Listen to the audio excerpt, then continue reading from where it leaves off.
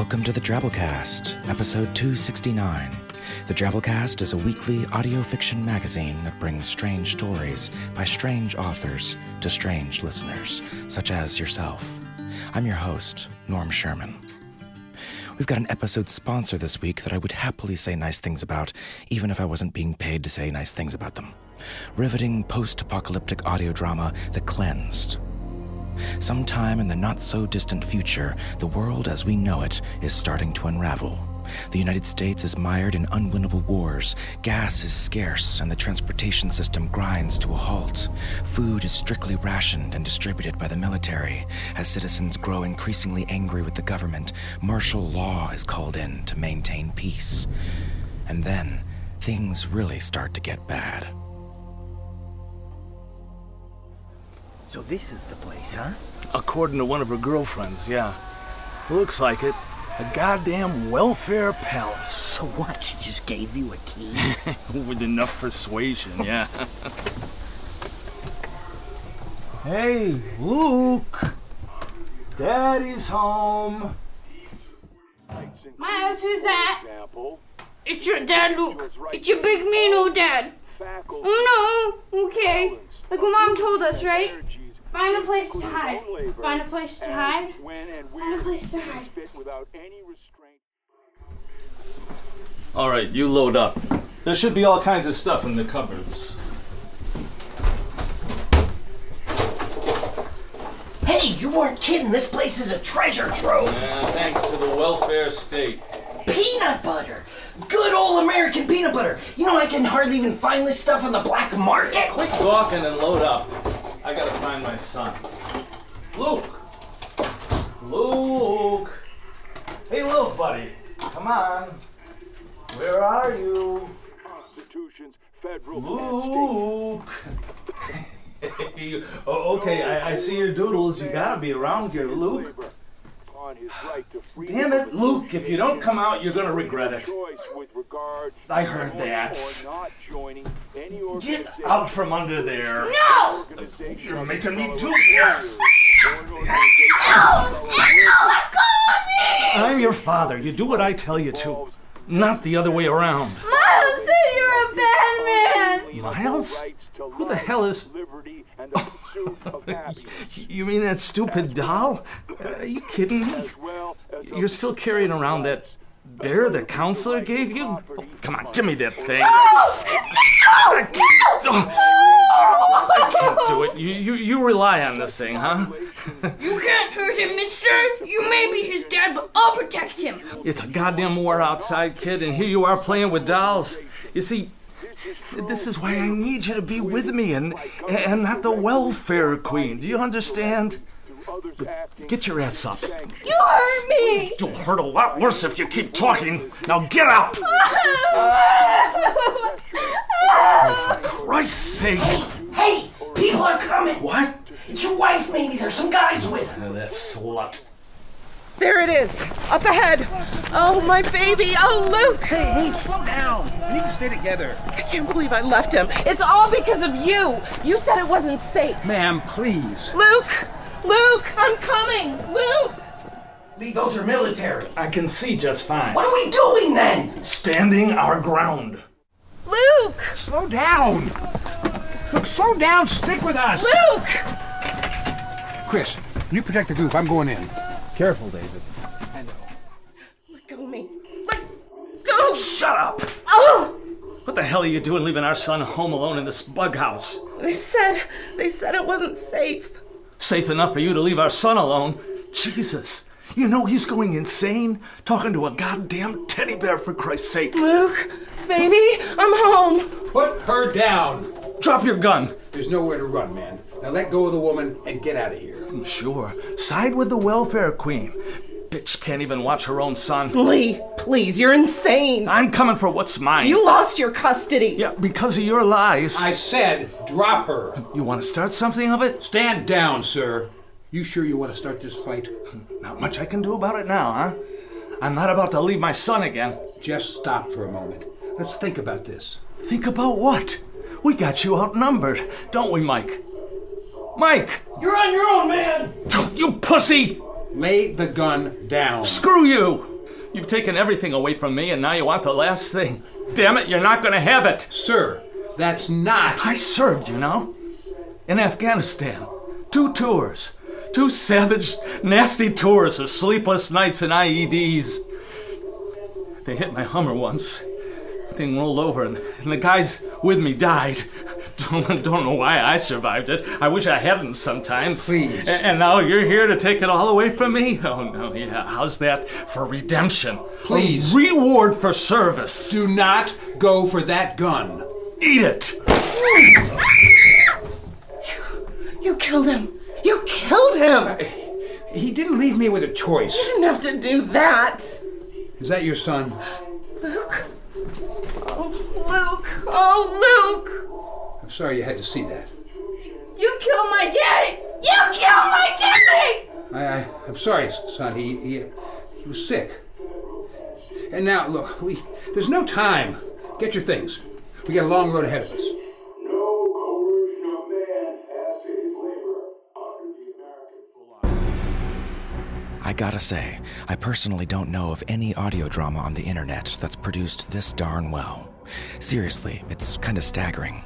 30-plus actors, all recorded on locations in southern Maine, with a full original orchestra score and sound design, all freely available at thecleansed.com. And production quality aside, the story is damn engrossing too, because, that's also pretty important, I guess. You gotta go check this thing out, people. For a limited time, because of this promotion, the full versions of the prologue and episode 1 of The Cleansed are available for free, uncut. The episodes are always free, but usually broken up into 3 to 7 minute segments. And you're going to want to take advantage of this, folks, because this puppy's pretty gripping, and thus best enjoyed uninterrupted. Check out thecleansed.com/Drabblecast. You'll find a link in our show notes. If you like post-apocalypse fiction as much as I do yourself a favor and put this in your ears. All right, folks, let's listen to a 100-word story. This week's Drabble, another selection from the Drabblecast's fan-run fancast, the Drabblecast, a 100-word story by Nathan Lee called Aversion Therapy, read by the one and only Rish Outfield of the Dunesteef audio magazine. Aversion Therapy by Scattercat. The advertising copy had been persuasive.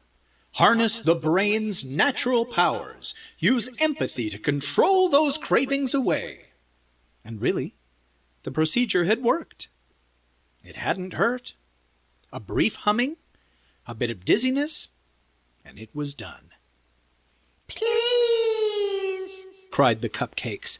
We've lost so many of our sisters. No, take me instead, said the cake. I can survive another slice gone. Better I should suffer than another pastry be snuffed out. Oh, the pie whispered, it hurts. And so he sat, tears streaming down his cheeks, surrounded by pleading voices only he could hear, sobbing helplessly with every bite. This has been a presentation of the Drabblecast, which is an offshoot of the Drabblecast. It's sort of a tumorous growth on the Drabblecast. You too can participate in the Drabblecast when you grow up, boys and girls. I mean, if you study hard, if you stay in school, if you keep away from drugs, and... Never mind, this has been Rish Outfield. Good night. Drabblecast.org. Try your hand at producing 100-word stories and otherwise. It's good times. So, this week on the show, we look at survival, the fine art of not getting your ass killed. We humans have got it much worse than the poor cupcakes and that Drabble kids. Because, you see, nature has no empathy. Basically, when it comes down to it, pretty much the most you can ask for every day is just not to die. Extinction is the rule. Survival is the exception, Carl Sagan once said. Take, for example, the story of Julianne Kupka. On Christmas Eve, 1971, a day after her high school prom, Julianne was flying with her mother and 91 other people in an airplane that got struck by lightning and exploded mid-air. The blast sent Julianne hurtling into the Peruvian jungle from 10,000 feet, still strapped into her seat. She suffered a broken collarbone, a swollen eye, and a nasty gash on her arm. But aside from those injuries, and the trauma of surviving a goddamn plane explosion that liquefied everybody else, she was miraculously unhurt after her fall. And that was just the beginning. Surviving exclusively on holiday sweets she found in the wreckage, Julianne traipsed through the thick rainforest, following a stream towards civilization and surviving off a set of wilderness skills her father had once taught her, presumably much to the high school girl's deep chagrin at the time. Ew. Whatever, Dad.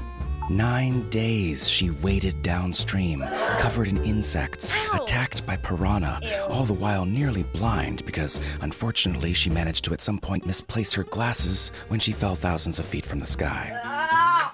Julianne eventually found a canoe and paddled it to the first sign of civilization she had seen since the crash, a lumber yard. The next day, Julianne was airlifted via non-exploding plane to a hospital where her father had been notified and was waiting for her, doubtless with a huge "I told you so" expression on his face. So with all that in mind, we bring you this week's story, Bright Lights by Robert Reed. Mr. Reed is the author of more than 200 published works of short fiction, plus a smattering of novels. He won a Hugo for his novella A Billion Eves. Reed lives in Lincoln, Nebraska with his reporter wife and 5th-grade daughter.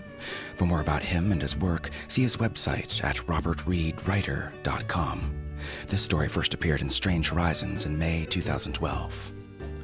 So without further ado, we bring you Bright Lights by Robert Reed.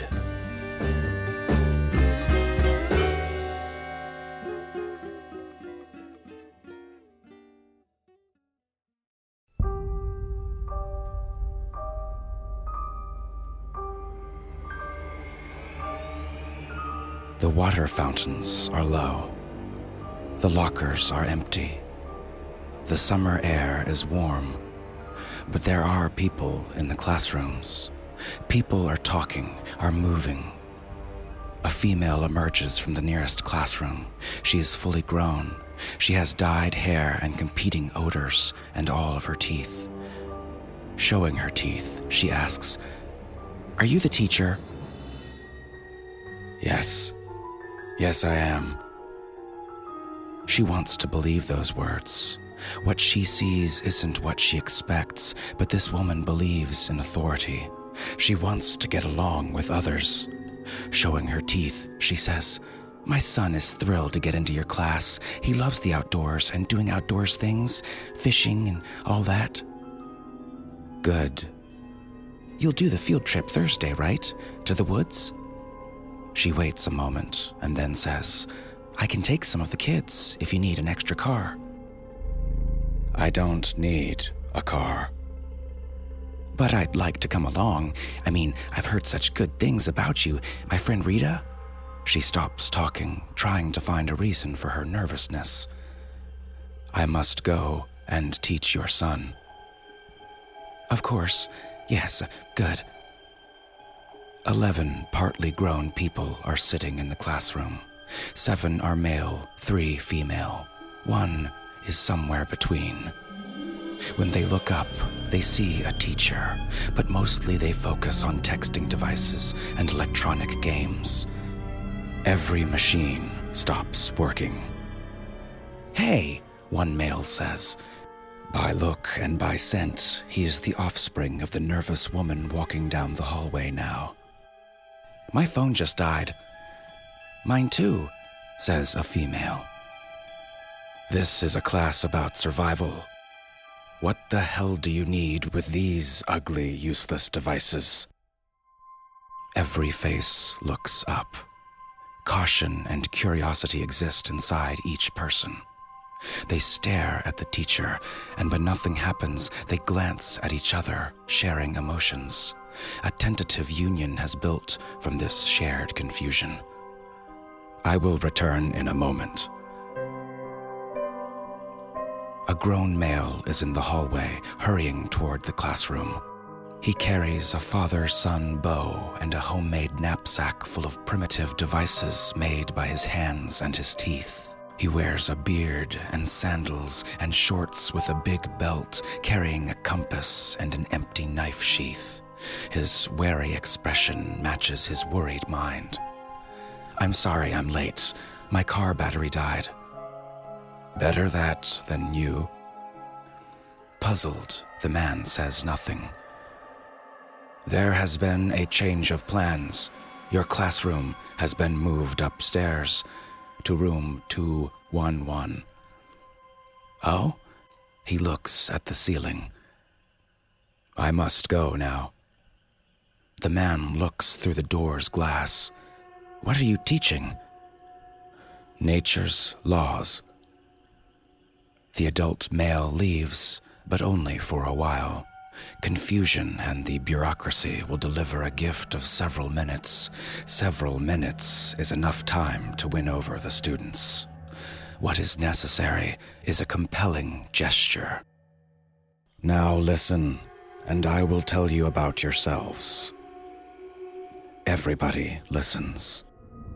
Each child hears his or her name and a brief description rich with details pulled from their own minds. Only an idiot wouldn't be intrigued. But most of the children are put off by the frank, intrusive music.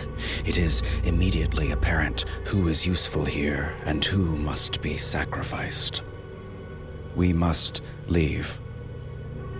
"The field trip isn't till Thursday," says the male with the dyed mother. "Where are we going?" "Any place is better than this shithole." Two other boys laugh, as well as the person that is not quite a girl. "Come with me now, please." 6 of the creatures stand, but only 4 make the walk to the door. One girl in that group of 4 is scared. She wants to stay with the brave people, but instincts tell her not to follow a teacher that knows too much and doesn't act normal. "If you don't have the fire to come with us, stay." "Yeah, I don't know," she says, hunting for excuses. "I forgot my sunscreen, and these aren't the right kind of shoes." "Then you will stay behind, as a sacrifice." The declaration produces panic and cerebral acuity. Nobody is certain what to believe. Even the bravest, most stubborn boys are uneasy about the following. But 3 children end up in the hallway, and that's when the boyish girl says, "I thought this was going to be a boring class, making damn baskets out of grass and shit like that." Baskets would be an exceptional waste of time. They reach the school's back door, and the biggest boy stops. "You've got to tell me where I'm going," he says. The attrition rate is disheartening, but there is only one appropriate response. "If you need to know, you do not deserve to go with us." The boy braces himself. "Then I'm not going," he mutters. "Then you are sacrificed," says the girl boy, laughing as she pushes open the door. 3 bodies move into the summer sun, crossing the playground at a pace just a little short of quick. "Something is different," says the final boy. "No shit," the girl boy says, walking faster. "I don't mean us." He is slender, his face defined by eyes and protruding ears. "It's quieter than usual, don't you think?" She considers the possibility. "I hear the wind," he says. "Yeah, but no traffic," the girl boy says, one hand over her eyes as she watches the adjacent streets. "And I don't hear any air conditioners running." Survival in the Wilderness, Lesson 1. They look up, jaws set, waiting. There is little difference between the top of the tallest mountain and a 3-bedroom frame house Each place is wilderness. Each is primitive and rich with danger. But only an idiot human would try to endure the mountaintop. Resources are essential. Go where the resources are abundant. The house is connected to power sources, and it is infused with purified elements, and much can be accomplished by the lone entity determined to survive. The children blink and then look at each other. "You're an alien," the boy says. "Aren't you?" "Damn, he is," the girl boy says. Survival in the Wilderness, Lesson 2. "All right, we're listening," the girl boy says. Once survival is assured, energy and materials can be applied to loftier targets. Returning home is one possibility, but sometimes there is no home. Sometimes the traveler must suffocate his deepest desires to give his precarious existence a worthwhile purpose. A brief, grassy slope leads off the playground and down to a small arterial street. No traffic lights are working. Several drivers stand in front of dead cars, hoods up, faces puzzled. One driver lifts an arm, asking, "Do you know anything about cars?" Students and teacher press on. "You're doing this," the girl boy says. Her teeth are small and yellow. "Are you organic or robotic?" asks the boy. They walk. Emerging from the school behind them is the man wearing a beard and carrying a homemade bow but no arrows. "He looks organic," the girl boy says. "I don't know," says the boy. The girl boy giggles. "You caused this blackout, didn't you?" "He could be both," the boy says. "Meat and machine, you know?"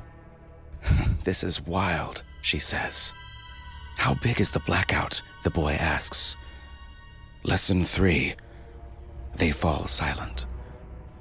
Wilderness is precious. Wilderness must be protected. The moral traveler heals what he can and grieves for the damage that cannot be avoided. Sacrifice cannot be avoided.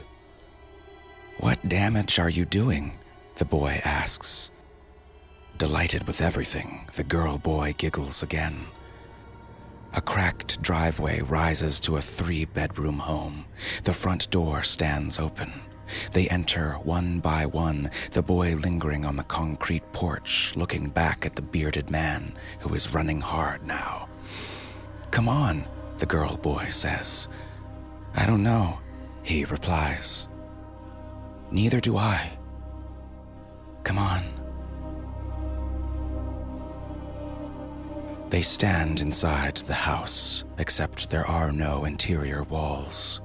2 children are standing with several thousand other young males and females.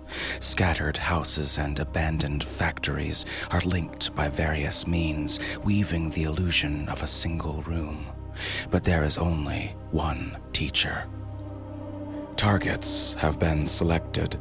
Each of you will be compressed and inserted into ships that will ride laser light.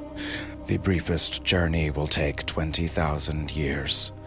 Most voyages will be longer, and all will be dangerous. Success rates will be less than 2%. The boy starts to cry. The girl boy is terrified that she might throw up in front of strangers. Yet she punches her classmate in the arm, telling both of them, "Be brave." Full training and cognitive enhancement will occur during the journey. None of you will be completely prepared for your target. I was not ready for this hunk of mud and salt water. But I was ready to make myself ready. And I was patient. And 300 years of preparation has made the world ready for this culminating moment. Go and make your new mud shine, my children. The bearded man feels heavy. He feels winded. He slows at the dead cars and tells the drivers to call 911. He slows to rest. They just walked past you, he says. Did you even notice them? One driver lifts his phone and says, Nope, not working, sorry. Nothing's working, says the woman standing beside him. Everybody's walking, says the man cheerfully. The two drivers return to their conversation, heads filled with thoughts of future dinners and images of sex. The bearded man is furious, particularly about those two kids. They aren't little ones. How could they be so stupid? Running again, he steers for the house where he saw them go. The bow is in his right hand. He made the father-son bow this morning. 2 limbs of green wood are lashed together. The bowstring is woven from the back tendons of a white-tailed deer. These are easy bows to build and surprisingly powerful, and he wishes that he had sneaked just 1 arrow onto the school grounds. That fantasy helps carry him along, showing what he would do with 1 arrow and any fair shot. A figure emerges from the house. The bearded man slows. He isn't certain what he's seeing. What walks down the driveway is not what he talked to inside the school. A sound begins, distant at first and almost pleasant. Then a brilliant blue slash of light passes across the sky, bringing a terrible shrieking roar that knocks him off his feet. He wasn't looking up, yet he is rendered temporarily blind. He sits and blinks, listening to faraway shouts, and as his vision clears, he finds the figure kneeling before him. The hot summer air is even hotter than before. I grieve for this damage, but no action is permanent. With coordination and sacrifice, your electrical network will function in 11 years, and nearly 1/4 of your population will endure. Smoke rides on the hot new wind. I would have invited you, but you have too many habits to adapt. What the hell are you saying? That I am sorrowful and guilty of much, and to make small amends for the destruction, I give you this. The figure handed him a single arrow, black and perfectly sized for the bow lying between them. It felt like no other arrow in the world, quivering under his shaking fingertips, and he studies it in his nervous hands, asking, "What do I do with this?"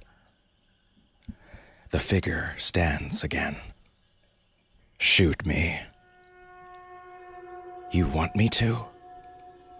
"It is my time. Yes." The bearded man sits on the sidewalk, deliberating what to do.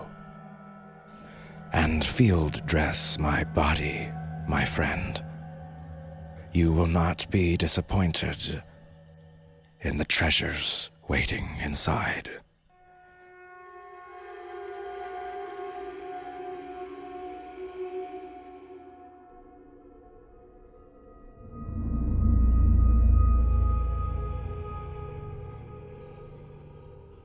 And that was our story. Hope you enjoyed. If you did, remember we bring you stories like this every week, and we do it only with the generous support of listeners such as yourself. It's easy, quick, and super awesome of you to donate. All you gotta do is hit up our webpage, drabblecast.org, and click the support options linked on the right. We really appreciate it. All right, moving on to our 100-character story winner this week, listener Emily, with this one here. I woke up this morning wrapped in my true love's arms. It would have been better if they'd still been attached to his body.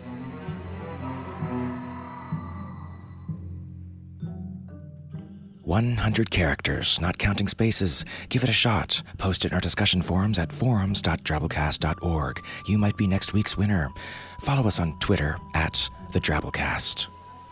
So that's our show, folks. Remember, Drabblecast is produced with a Creative Commons Attribution Non-Commercial No Derivatives license, which means don't change or sell it, but feel free to share it all you like. Write us a review on iTunes or wherever you pick up our show. Blog about us. Tell a friend. Spread the weird. Special thanks to our kick-ass episode artist this week, Drabblecast art director Bo Kyer. Bo lives under a Southern California outcropping and can be described as a milky-eyed, foul-smelling invertebrate whose off-color organs can be clearly discerned through his skin. Tethering a mouse and keyboard to his appendages was the best damn idea I ever had. Bo would like to remind the listening community out there that Drabblecast's cover art opportunities are open to anyone who listens and has time and energy to volunteer their craft to the tentacle. Send an email to Bo, that's B-O, at drabblecast.org expressing your interest, and he'll add you to the rotation. All styles and skill levels are welcome. Artists generally receive about 2 to 3 weeks to complete their piece. If you're a former contributor who hasn't heard from Bo in a while, feel free to send him a note expressing your continued interest. His record keeping is above average for a subhuman cave dweller, but he does suffer some lapses. So, our program is brought to you by myself, Nikki Drayden, managing editor, our submissions editor, Nathan Lee, editor-at-large, Matthew Bay, our art director, Bo Kyer, and with additional help from Tom Baker, David Carvin, David Steffen, Jake Webb, and Jonathan McNeil. We'll see you next week, weirdos. Until then, this is Norm Sherman, reminding you, only an idiot human would try to endure the mountaintop.